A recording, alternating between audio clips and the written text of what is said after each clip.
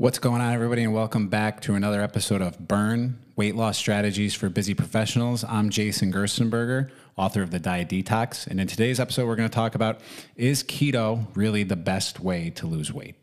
Now, keto is just the newest, latest fad that's taken over everybody because they grab a couple bullet points and they run with it. And I understand, believe me, I understand the beauty of keeping things simple in regard to weight loss. I totally do.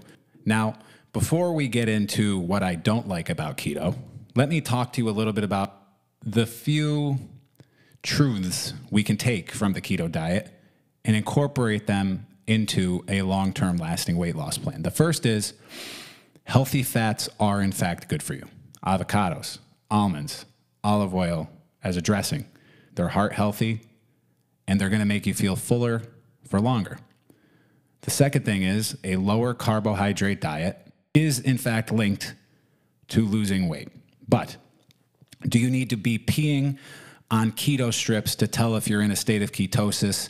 Do you need to be following this diet so strictly that you're only eating 10 to 20 grams of carbohydrates a day? I say the answer is no. I say that this is just, cult-like behavior. It's not healthy, it's extreme, and it's not going to lead to long-term success, even if you do lose a ton of weight, because it's not sustainable for the long term. And there's a lot of stuff that gets overlooked as far as what's actually bad about the keto diet, and we're going to talk about those here. So the first thing that I want to discuss in regard to why the keto diet is not the best way to lose weight is, personally, I like to work out. And if you like to work out, you should understand that if you put yourself in a state of ketosis, your athletic performance is going to be reduced to absolutely nothing. You're going to be so exhausted, so tired, so flat, emotionally and physically, it's going to be almost impossible to get through a workout successfully. It's just very hard. When I don't have carbohydrates in my diet, and I'm not talking about carbing up like you're going to a big marathon or anything like that, but when I don't have a good amount of carbohydrates, and by good amount, I mean like 50 to 100 grams of carbs a day, when I try to go work out, I'm dead. Like, I have no energy. I can hardly do anything. And when you're trying to lose weight, you want to be able to be in a position of strength for everything you're doing throughout the entire day. You want to be strong enough to meal prep. You want to be strong enough to get through a workout. You want to be strong enough to get through your day.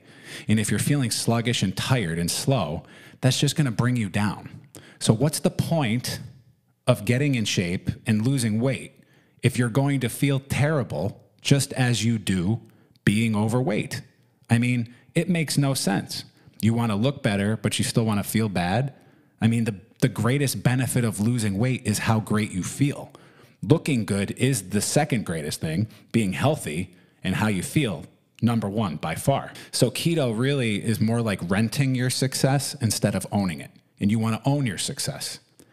The second thing I want to discuss with why keto is not the way you want to be losing weight long term is ketoacidosis.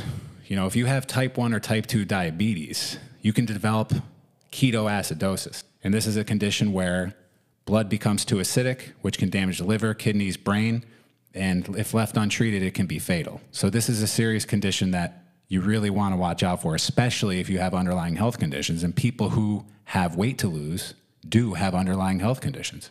The next thing I want to discuss is regaining the weight. Keto is extremely restrictive. So just like anything, if you snap a rubber band far enough in one direction, it's going to snap back with an equal amount of force. So when you restrict yourself to a dangerous fad diet and you cut out all carbohydrates and you overload yourself on fat, it's only a matter of time and you're craving the exact things you're forbidding from your body.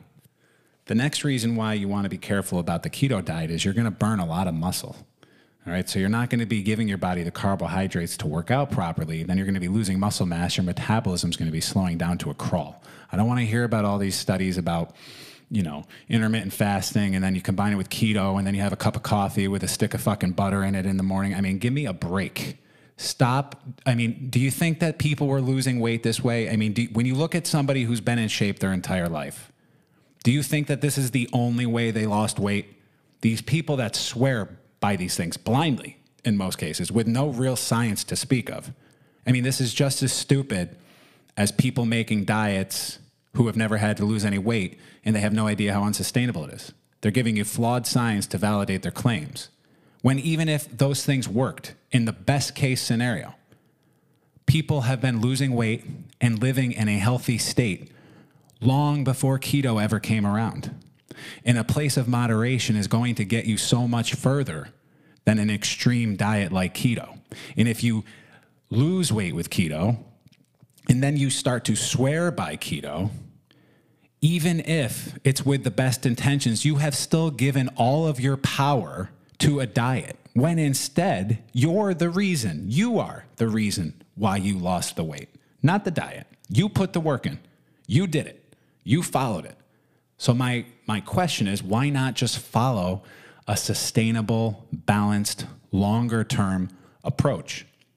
Start by losing weight with a balanced approach. And that way, when you're done losing the weight, you don't have to relearn a balanced approach at that point, because you will have already mastered it along the way. So the only thing to adjust when you reach your goal is to set a new goal, whether that's to maintain your weight and achieve a new level of fitness, whether that's to lose another 5 pounds. Maybe it's just to hover between the weight you're at and 5 pounds heavier. And then you just kind of stay in that range and just stabilize and just control yourself. I know that it's a lot of pressure. If you're trying to lose weight for the first time, it's really hard to ignore the overwhelming, maniacal personalities that are telling you that you must do it this way. And anybody who tells you that you must do it this way and this is the best or the only way, you don't really have any place for them. I mean, if you really want results, you've got to take ownership of this and learn how to tune those people out. And I can help you with that. I've helped myself with that. I've helped a lot of people with that. But you've got to tune out the mania. And it's hard. I know it's hard, especially when you have weight to lose, because of the fact that you're probably a little insecure because you don't know how to get across this bridge to where you know you want to go. You know you want to get to a place of health. And keto seems like an easy fix. It seems simple. But in reality, those extremes will only set you back further. And you can take a very simple and replicable plan that's based on moderation and be just as excited about it, just as enthusiastic about it, and have better results and have longer lasting results that you can take with you for the rest of your life. So that's what I say to do. Forget about fads. Forget about unsustainable diets. There are positives to keto, for sure. But at the same time, the negatives are much too serious to ignore. So I beg you to find a weight loss plan based on moderation, based on sound science. And if you have any questions or you'd like more information about the weight loss system I created or my book, The Diet Detox, reach out to me at jason@jasonfit.com or at Weight Loss Coach J. Thank you.